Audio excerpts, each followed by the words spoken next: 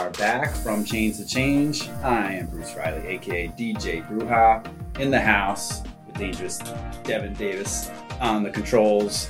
And we have none other than Britt Gondolfi, who is running for Senate. How you doing, Britt? I can't complain is my mom joke. I'm just good. And we got a special guest running around here somewhere. We got a little Sophia rocking. My daughter is over here slipping me notes for the right thing to say. Cool. We might get some cameos.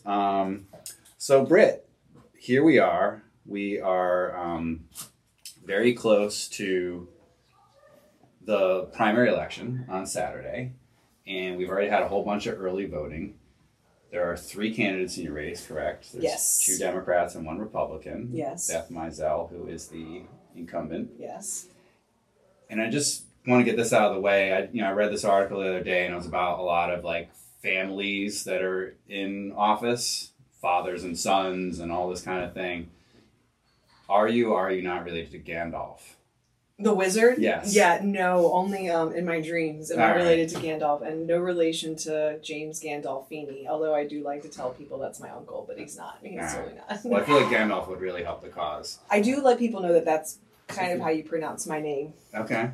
Well, Wizardess, how about tell us a little about yourself and why you chose to run, just to get us started. Well, I chose to run because I realized that with every single problem that our state has, from pollution to mass incarceration to our school systems falling apart to low wages and poverty, that our legislature spends a ridiculous amount of time on culture war, DC politics. It's almost as if there's an army of lobbyists in Baton Rouge who are like, how many people can we incite with rage that's worthless? Like there's a lot of legislation and a lot of bills that is just here to divide and stoke the fires of culture wars. And we don't have a livable wage. We don't have early child care programs that support the entire state. Our infrastructure is crumbling. You have to have a car to survive here. There's no pedestrian access. There's so many practical things that I don't care if you're Republican, Democrat, or Independent, you should be able to list 15 things that we all need. And those are the things that you should be dedicating your time to. And the woman that I'm running against was monumental in the effort to criminalize abortion care services. So I made my decision to run in response to the Dobbs decision, the Supreme Court decision that overturned Roe v. Wade, which made the ability to access abortion a constitutional right. So now it's up to the states to decide, and Louisiana had decided that it's totally fine to incarcerate a doctor for up to 15 years for providing abortion care services. And that was kind of the last thing that made me mad enough to put myself and my life on blast. I don't come from politicians. I don't come from a legal family. But you did get a law degree? I did. Nice. I did. Congrats. I used to work at Bogalusa High School in Washington Parish. And my joke is that it made me want to sue somebody. You go to school out there every day and you see the air that these students have to breathe, and you see the pollution, and you see what's happening to the environment and how it results in people dying. And I realized my goals would require me to level up and get my lawyer badge, but I still have to take the bar exam. So I'm not a lawyer yet, but I do have the debt to prove that I did that. Okay. Well, you can always play one on TV. Yeah, for sure. Yeah, I mean, I never took the bar, but, I'm doing a lot of legal work in the realm. So, I think there's a lot of ways to use one's legal education. And, I'm glad you brought up the Bogalusa. We were chatting a little bit earlier, so Bogalusa has the highest rate of incarceration in the state of Louisiana. It's not New Orleans, it's not Shreveport, it's not Baton Rouge. It's Bogalusa, which also has a much higher poverty rate than the rest of the state. And if I'm correct, it's about a half black, half white kind of space. History of challenges behind that paper mill. Labor challenges. It's not locally owned anymore. Yeah. It doesn't employ thousands of people anymore. About 450, I think I read. Something like that, yeah. So it's gone down since I worked there about 4 years ago. It was like 600. Yeah. So let's talk a little about public safety, because I know that like people are concerned about public safety. People also watch the national news and let's say the local news, which shows them maybe what's happening, in New Orleans perhaps. But like, there's towns across your district. Let's talk about your district. And people are dealing with crime and punishment and rehabilitation and reentry, and the struggles that lead to that. What are some of the things that, from a state legislator perspective, for your district around public safety, how to reduce public safety? What are your thoughts on that? A lot. This is a big old can of worms. I mean, people talk about crime and they'll immediately respond with, we got to be tough on crime. And they respond with a very we must incarcerate. But that doesn't address the problem. Removing someone who's done something violent in the community from the community is a response to a problem. It does not stop the problem. I feel that crime is a byproduct of poverty and a byproduct of hopelessness. When you look at what's available for a young person growing up in Bogalusa to do, where can they work? Where can they find a future for themselves? It's a pretty hopeless prospect. We also have an education system that I would describe as inhumane and hostile to the human spirit. The amount of stress and anxiety that the everyday child goes through in our public school system is not going to lead to long-term success. They are basically in what I'd like to call test prep mills. Our schools are completely under the gun of our state board and the federal government to pass standardized tests at the end of every year. And the entire classroom and curriculum has followed this one goal of making sure these children pass these tests. It creates a toxic work environment for our kids where they're literally 8 hours a day, 45-minute increments of test prep with a 10 to 20-minute break. If you work in an auto, factory, you have better working conditions than a third grader. Mm-hmm. So if we talk about crime as a byproduct of poverty, a byproduct of hopelessness, and a byproduct of mental health, people will say, well, it all starts in the home. Well, I don't care where it starts. The issue is that most young people are going to go through the public school system. Mm-hmm. So we're not using our public school system as a place to give people the resources they need to thrive, to self-actualize, to pursue a life of dignity. We're treating it as this test prep game, mm-hmm. where if you don't pass the test, you're lost and hopeless. And then people will say, well, we need vocational schools and training schools. Well, yeah, sure. All that would be great. But we need to address what is the actual goal of the classroom. Is it to pass the LEAP test? Mm-hmm. Or is it to create a learning and education environment and community that a child can be excited to show up to every day? Mm-hmm. We're not focused on the environment. We're focused on this outcome. And the outcome is literally like the lowest metric that we could be aiming for.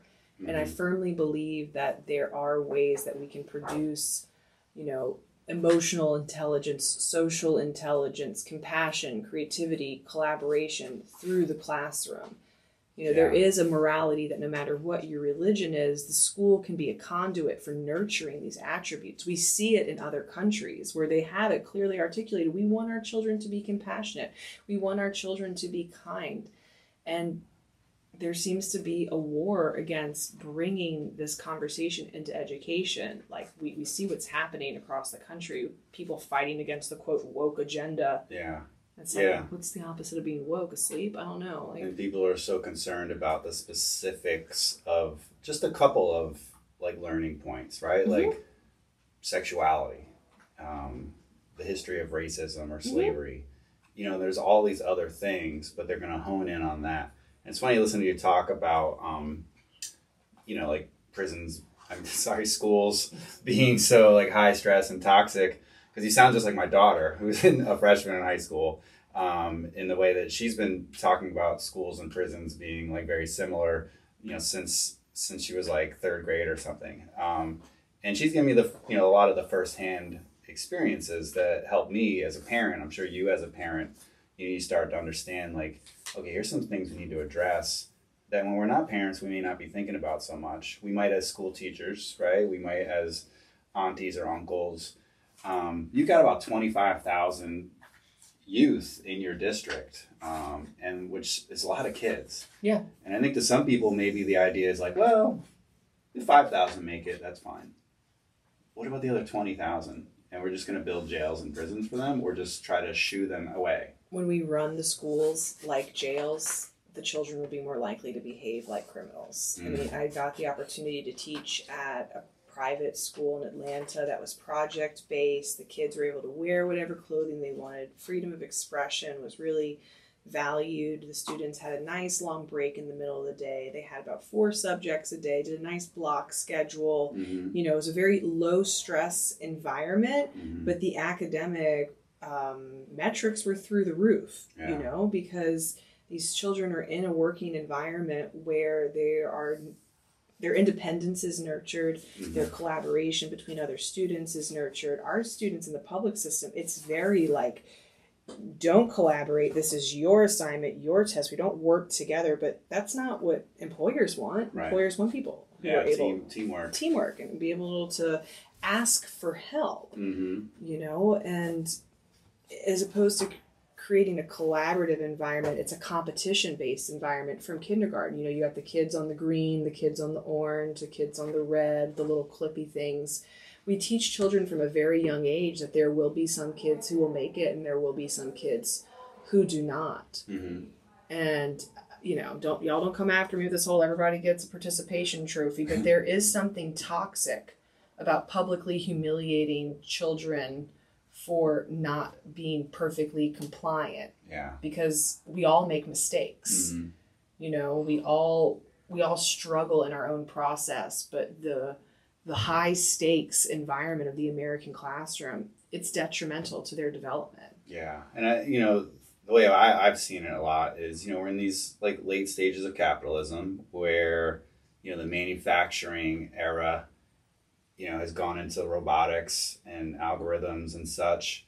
And so when I think of conservatism and sort of traditional values and family values, you know, this idea that you could be 17 years old, know that you're going to work at this, say, factory, you're going to raise a family, you're going to coach at this little league or whatever.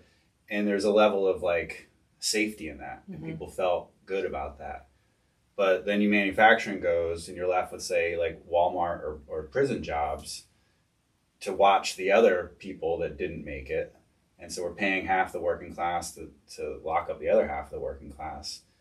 Obviously, it's not a sustainable solution. And as automation further kicks people out of jobs, we need some like innovative, smart people to talk about more than just banning books. Yeah, well, if only there was just some crop that we could grow that would create a whole new industry down here. Oh, yeah. Yeah, if there was some plant medicine that could be produced in the state of Louisiana that people have been incarcerated for decades. We have a great growing season here. Clearly, we've grown crops before. I mean, bananas, oranges, or marijuana. I mean, like, we can't talk about mass incarceration in Louisiana without talking about the war on drugs and how many people are sitting in prison for being nonviolent drug offenders. I mean, I take great issue with the state of Louisiana all of a sudden being like, well, I think marijuana is a medicine now. Let's have everybody go get a prescription for it. And it's like, sir, there are people rotting in jail for distributing this, quote, medicine, this plant, you know, and the hypocrisy of us all of a sudden making it okay. Yeah. You know, legitimizing it.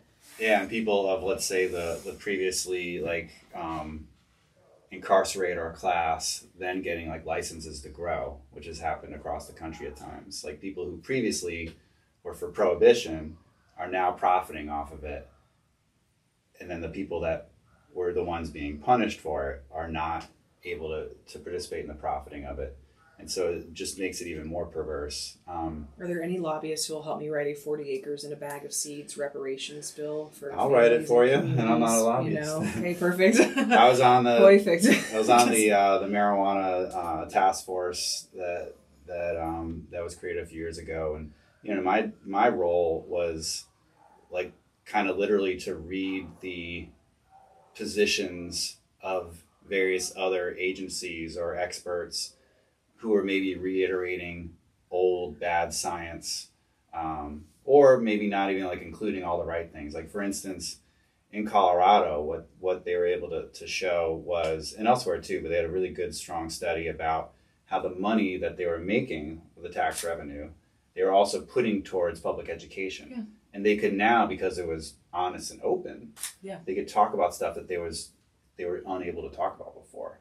Like, here's how to protect yourself. Here's how to use responsibly. Here's how not to smoke and drive, and things like that. And that's something that would also be perpetuated by having a legalized situation in tax revenue. This issue is extremely close to my heart. My grandfather on my father's side, my dad's dad, when my grandmother was pregnant with my dad, worked for what I like to call the Schwegmans Mafia. We don't know much. He's passed now. But he was arrested for dealing some joints to an undercover agent. And because my grandfather was involved with an organized group, and because my grandfather had my complexion, he spent about 3 or 4 years in jail. Mm-hmm. And I just know in my heart that if my grandfather was African American, I would not have any uncles. You know, I know in my heart that my grandmother giving birth to my father without her partner there supporting her and helping her, you know, caused a lot of stress and a lot of trauma and a lot of pain in our family. And I know in my heart that my grandfather was selling drugs because he wanted to be a good parent. And that's hard for people to fathom, and that's hard for people to understand. But if you have ever wondered how you are going to pay your bills or how you're going to get by, if you've never wondered that, then you can't fathom why you might distribute something that's illegal. And the other thing is that when we look at prohibition in America, you know, there was a time when we were like, you can't have a martini. Mm-hmm. You know, a martini was a crime. Yeah. But when we ended prohibition, everyone that was a crime boss and a criminal and doing moonshine and having speakeasies, those people immediately stepped into the legitimate role of being a business owner. Mm-hmm. But we're not seeing that happen with marijuana, and I feel it's because the distribution of marijuana has been mostly a burden taken up by, you know, people of color in this country, and it's been used as a way to incarcerate people of color and to specifically racially oppress people. And I say that, you know, it's the burden of distributing marijuana is because, like, it's a plant medicine. You can't deny that it's a plant medicine. Right. Our state has said that it is a medicine for people who have PTSD, anxiety, cancer, Crohn's disease. You know, it's certainly less harmful than the martini we were criminalizing. Yeah. And it's like basically universally accepted. Like, no one really disputes that anymore. But how many people, y'all tell me, are still in a cage, away from their families, away from their communities, not able to provide?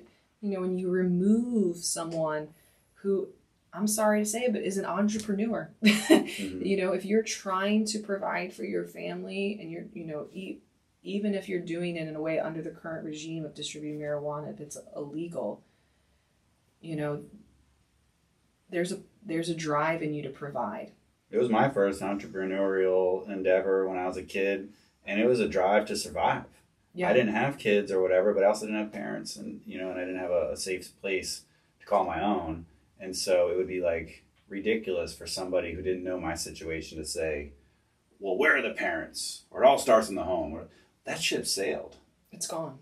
Now we're talking about me by myself, right? And so, you know, they'll pull yourself up by your bootstraps and, you know, whatever. And there's a lot of people, you know, that kind of went through my shoes. And the funny thing is, when I went to the prison, that's where I found everybody like me. And we're all in one place. We all could kind of commiserate in a sense of like, wow, like that was like your childhood, or this was my childhood. And whether we were white, black, Asian, Latino, like, you know, there are all these different overlaps. And so much of it came down to like these unstable scenarios. For some of us, it was like intergenerational incarceration, intergenerational mental health problems, poverty, intergenerational poverty. And just like you're saying, like so much of it comes out of that. So to address that, we have to not go at the end of the game with the prisons and all that, like go at the front of the game. Yeah. And we have to be thinking about our kids and what kind of world we're building for them.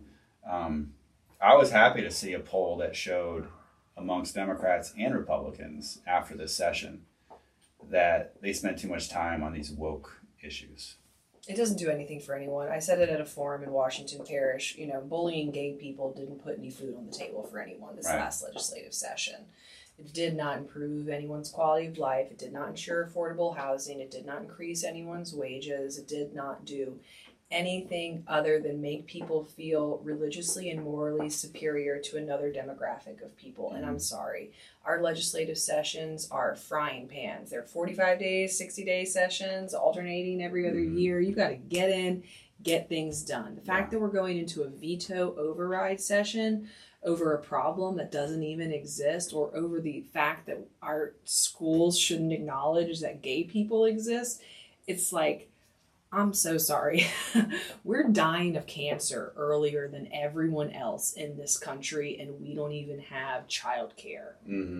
I think we need to reprioritize what's going on. It's like we suffer so intensely from the socioeconomic and environmental hellscape that is Louisiana, that for us to be arguing about the things that we know we're not going to agree. If someone thinks that someone's going to go to hell for being homosexual or gay, nothing in the world is going to change that person's mind. But if you want to bully gay people, you should just go do that on Facebook.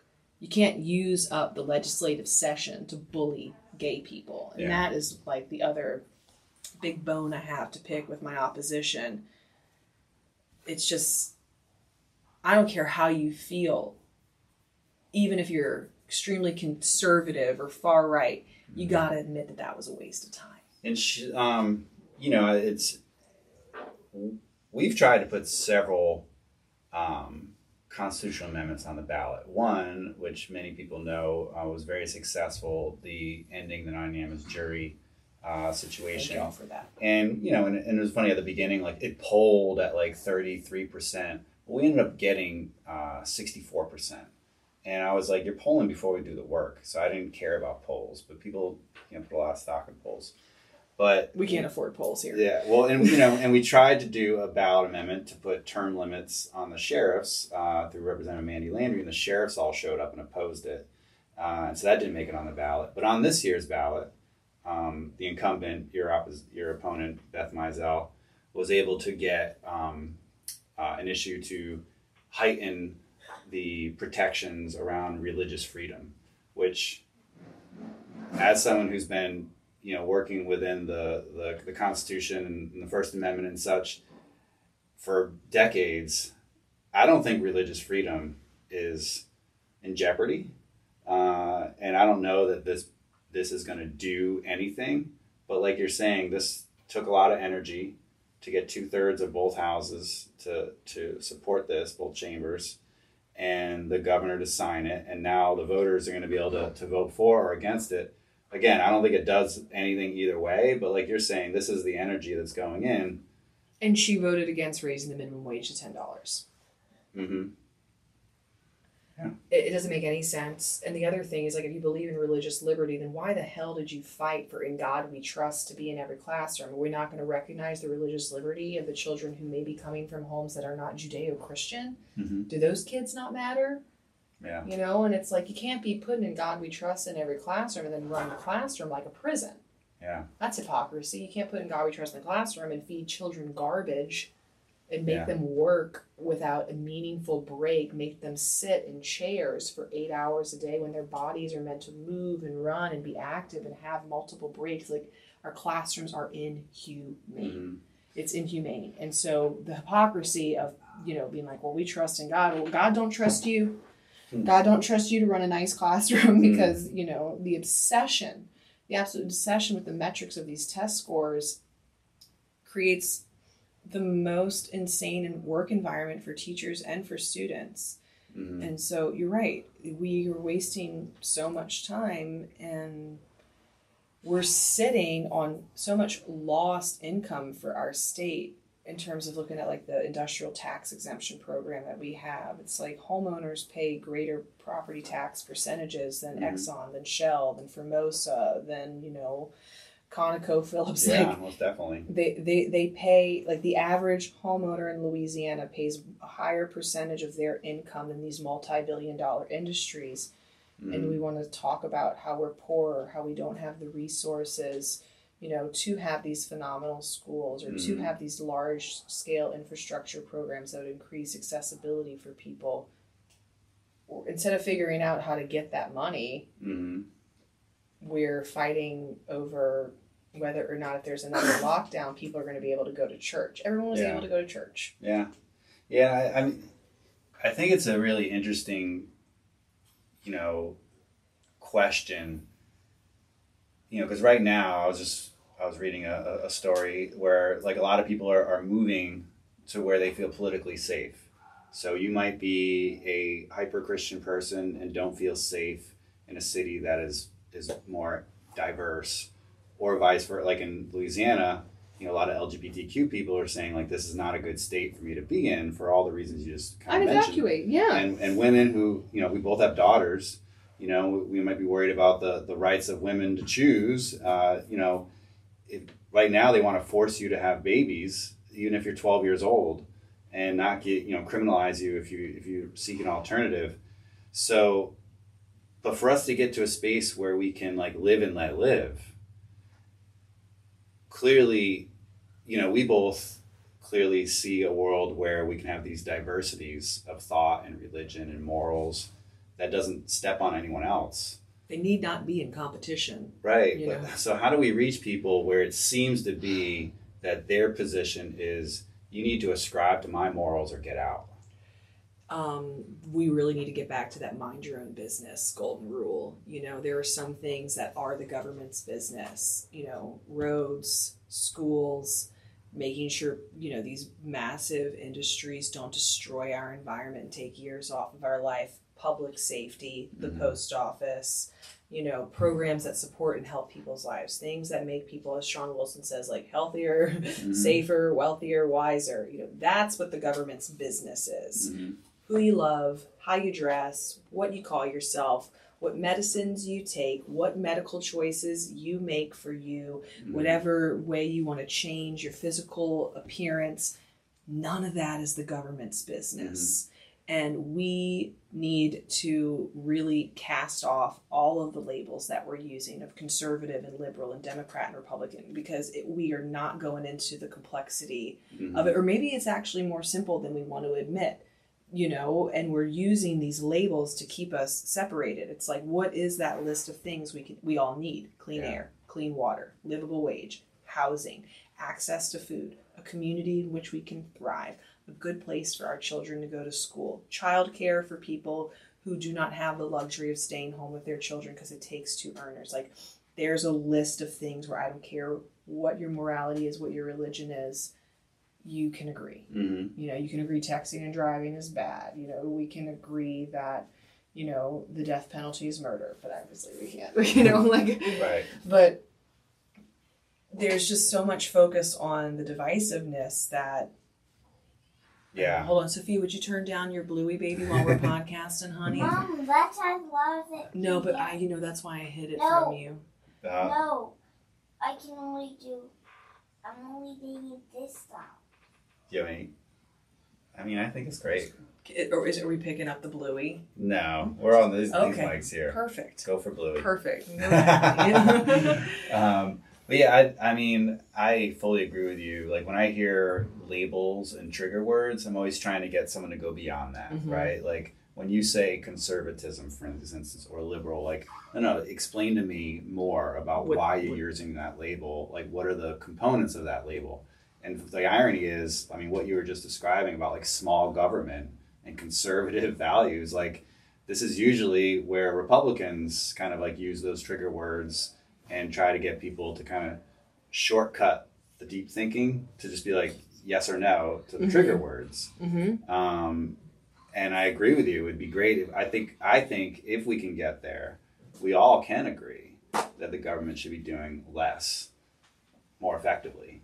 Yeah. And, and rather than kind of drifting out into this sort of like control realm. Right. It's like who gets to make the decision about what happens to our bodies. I mean, and with the abortion issue and connecting it to poverty and connecting it to crime, if you don't get to decide when, if, and how it's a good time for you to become a parent, you have control over nothing.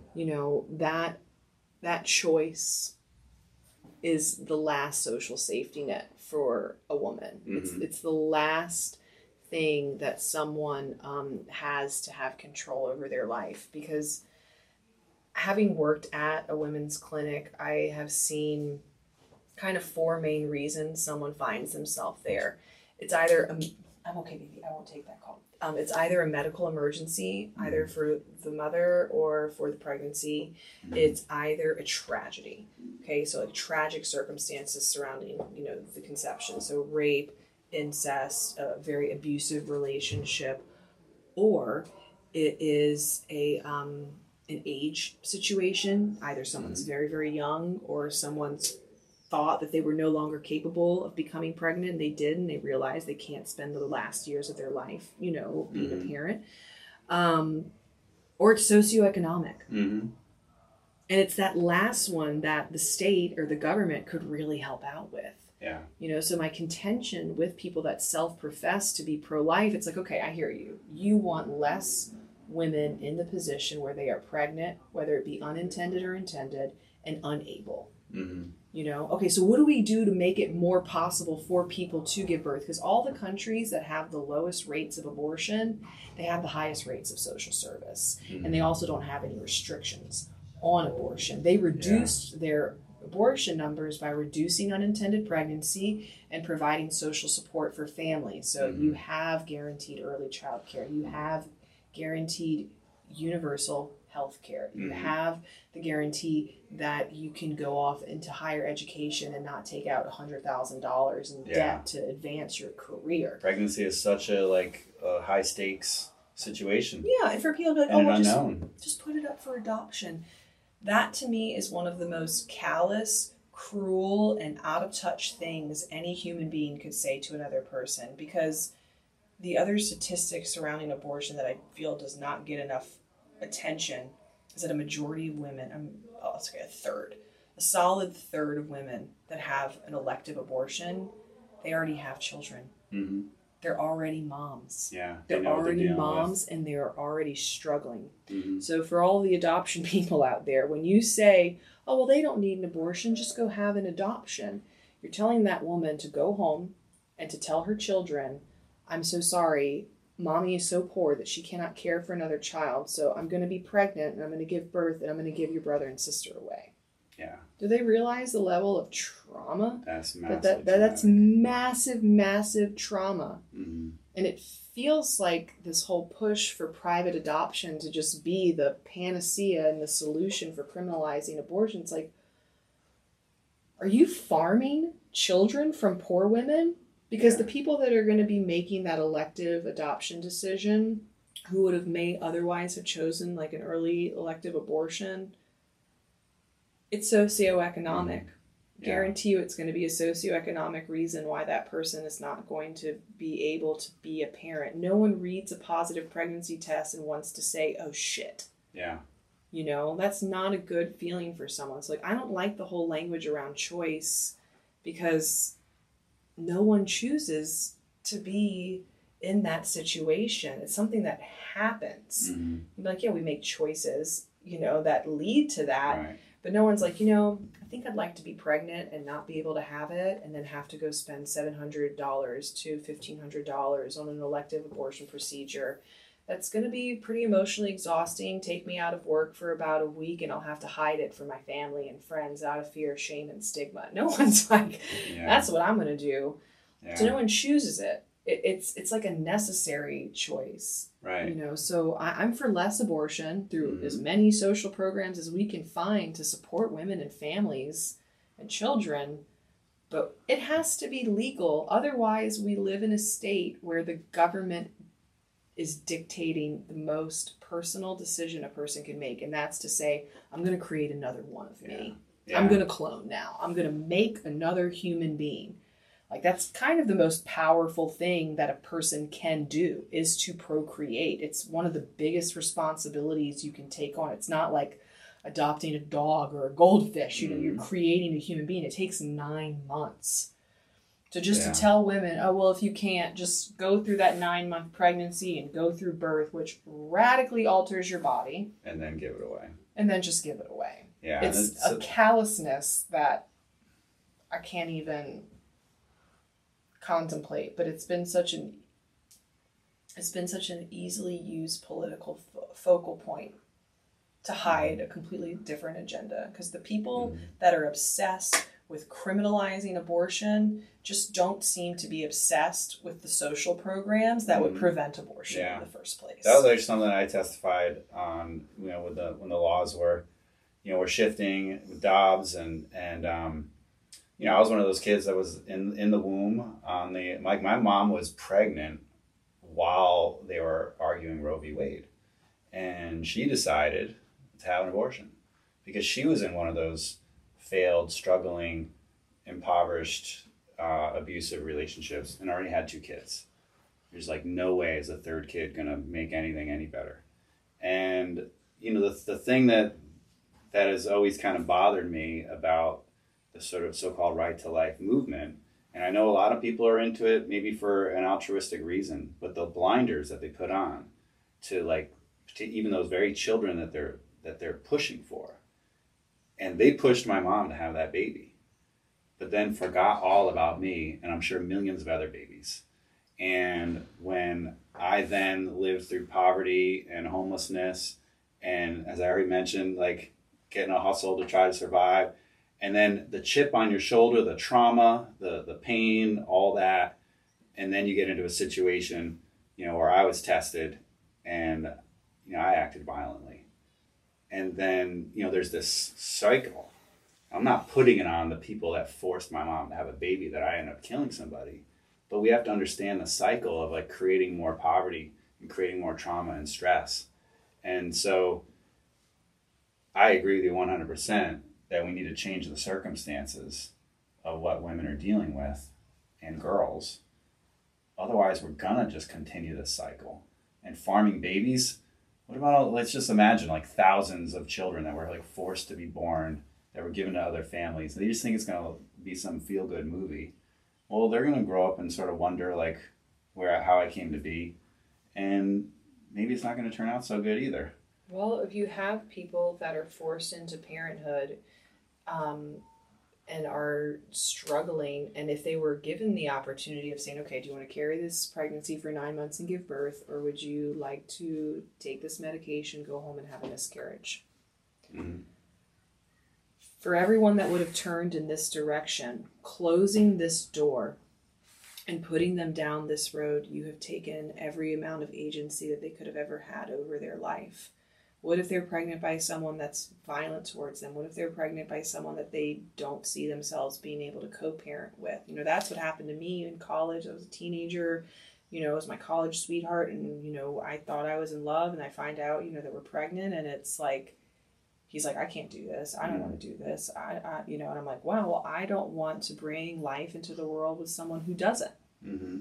And I grew up extremely pro-life, Christian, it's an easy moral position to say until you're in that position. No one's pro-choice until they really need to make that choice. Mm-hmm. And so we're criminalizing doctors, who's going to want to practice medicine here? Who's going to want to be a gynecologist here? If you're going to face up to 15 years in jail. Mm-hmm. And they're literally trying to violate HIPAA laws and try to get people's medical records who left the state, which it's when you're the state's highest lawyer and presumably have a staff of educated people, the fact that you thought that this might be legal or proper should be troubling to everybody, because if you're willing to kind of fudge with the law to control people on that one, what else are you willing to do? Yeah. Thankfully, it didn't work out, but who's to say what's next? The fact that the intention was there. The intention was, we criminalize doctors here, but we know that women will need to still have access to this, and here are the surrounding states that are 7-8 hours away. The fact that this person wanted to go hunt for women. Yeah. It's it makes me feel sick. It really makes me feel sick. And I'll tell you, the vitriolic, violent rhetoric that I received online advocating for women's choice terrifies me. It's really scary, because people who are for criminalizing doctors have had to paint a picture of what abortion is and equate it with murder. Mm-hmm. And it's not. It's Yeah. not. Taking a pill 3 weeks after conception and emptying the contents of your uterus is not the same thing as killing a born human being. Right. But they have made that equal. So me advocating for women, just even to have access to the medical abortion. Let's say that I just like got in there, by the grace of God go I, and I just try to advocate for the pill to come back, which still, we still need to have the surgical abortion option because things happen in pregnancy that require that. Women that have miscarriages have to have abortions. Otherwise, they could go septic and die. Yeah. If you have a pregnancy that's failed, it has to be taken out of your body or you will go toxic. Mm-hmm. So abortion is literally medically necessary. And our law is written in such a way that doctors can only perform an abortion to save the life of the woman. And people have raised the issue, well, what point does the woman's life need saving? Yeah. Do I have to wait a week before she's just about to go septic? Wait till she codes or something? Yeah. Does she have to be about to be bleeding out? Like at what point, if she has stage 2 cancer, do we need to wait for her to have stage 3 cancer to say, it's too complicated for us to be getting into conversations about, well, in this circumstance or with this exception, what are we going to have? Abortion courts? They asked me on the WDSU interview, like, how do you feel about exceptions? I'm like, I think it's baloney that we're talking about exceptions. The issue is that this is my body and you cannot tell me I have to give birth to my rapist baby. What's the feeling in your district on some of these? I'm sure there's a range of feelings, but, I'm sure you've talked to women in particular on both Republicans, Democrats, Independents. I have had women call me and tell me stories that they've never told anyone. They were like, please don't tell anyone in my family. You've known me for this long, but this is my abortion story.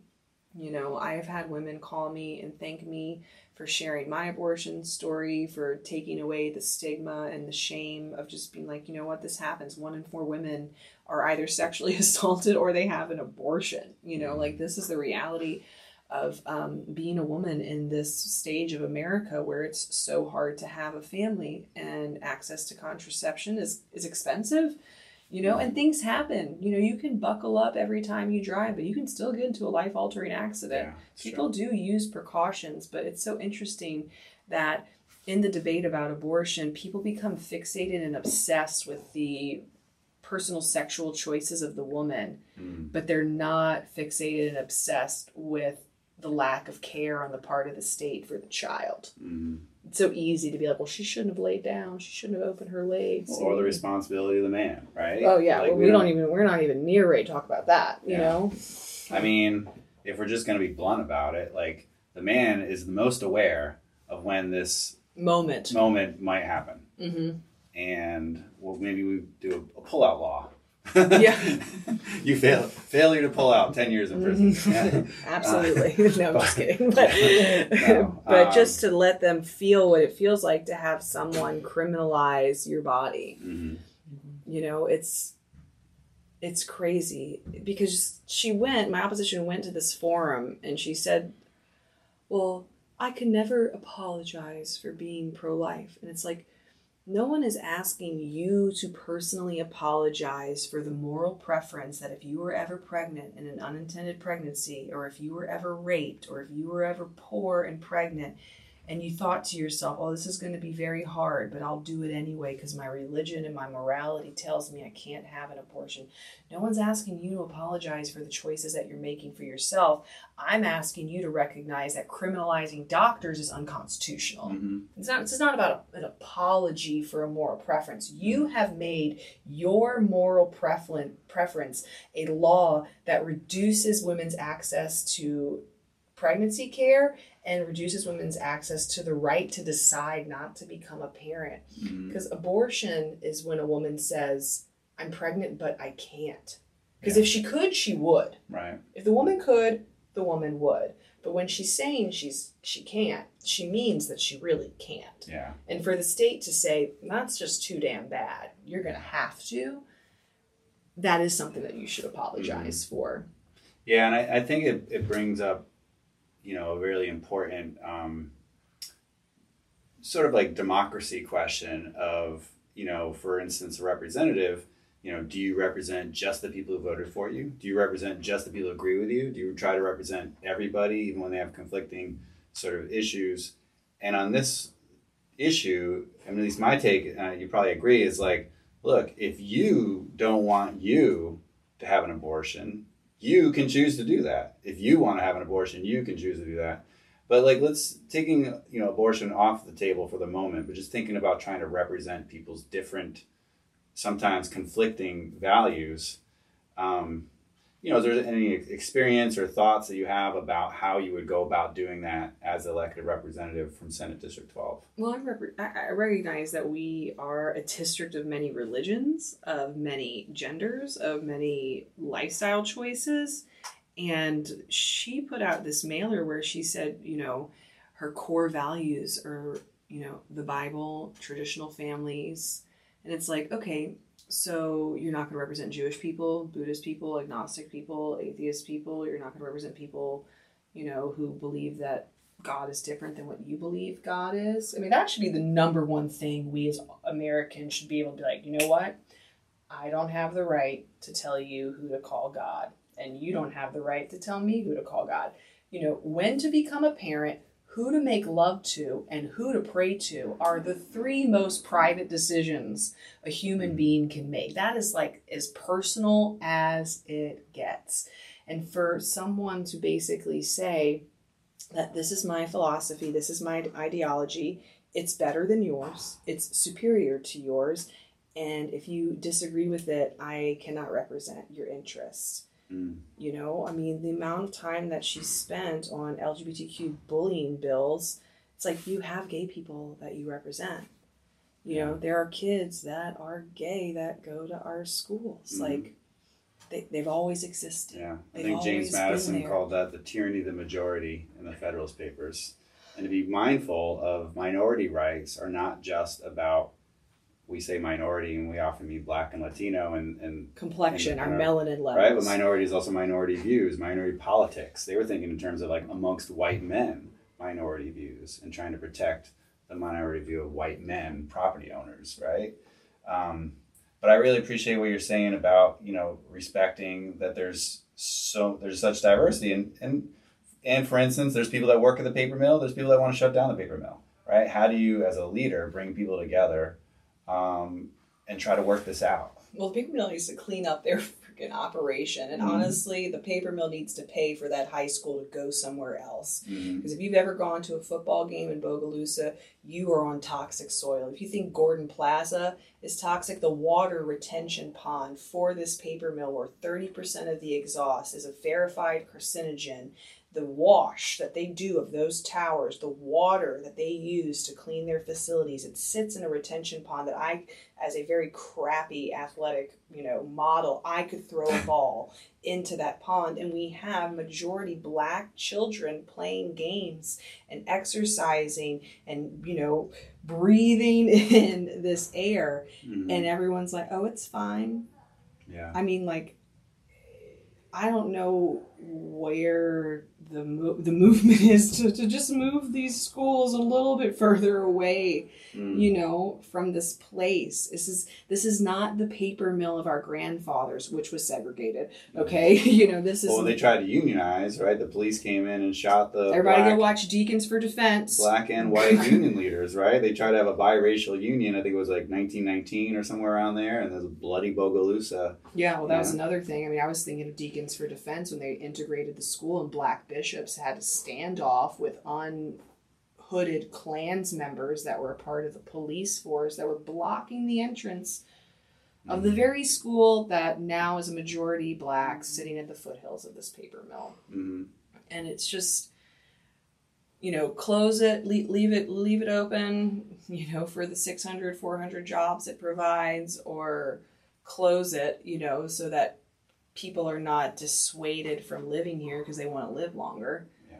I don't have the answer to that question. I do know that the kids that go to school there deserve to go to a school where they can breathe clean air and have their athletic practices on clean soil. And we got to get some soil samples out there, like ASAP, to figure out what's going on, because guarantee you, there's something in the water, there's something in the air, there's something in the soil, because people in Bogalusa, as soon as they retire, they seem to have cancer, and that's a problem. And we definitely can't get answers if we're not asking the right questions. Britt, Gondolfi, Senate District 12. I know we covered a lot of ground. We got into a lot of cool stuff. I'm glad to get a chance to kind of hear how you think, and the passion is really evident. Is there something that we didn't cover or something you want to share with folks? If not, maybe just some closing thoughts. Hassle everybody to vote. Hassle everyone to vote. Everyone you know has to vote. The voter turnout is really scary. This governor's election, we could literally be moving into, a borderline fascist regime if Jeff Landry wins this. Sean Wilson is our man to rally behind, and we have a really strong Democratic slate. Statewide, run for office. If you're a young person and you've ever thought to yourself, man, I'd like to run, you're qualified, you're good, read the Constitution. I only needed to be 18 years old and to have lived in my district for 2 years to be qualified to be a senator by the Louisiana Constitution. So if you are interested in running for public office, go find out what the qualifications are, because you don't need a degree. You don't need to have this fancy background. You don't need a lifetime of public service. Our American Republic works by having everyday people who understand the realities of what it's like to be an everyday person struggling to make it in America. Those are the people that have to be making the decisions. It's not the people that come from trust funds and wealthy families. It's the people that have been on the front lines of trying to survive. If we do not have a movement of everyday Americans going into public office, we're going to have public officials completely detached from the reality of what it's like to try to make it in America right now. So, vote, but run. Run. Don't question yourself, because believe me, the majority of the people in power right now, they didn't question themselves, and maybe they should have. So. Well, Britt Gondolfi, spoken like a great mom, a great role model, and a great candidate. Thanks for coming in. Keep your Gandalf wizard alive. And good luck this weekend. Thank you. All right. Thank you for all y'all do. All right, we'll talk to you soon. Talk to you soon.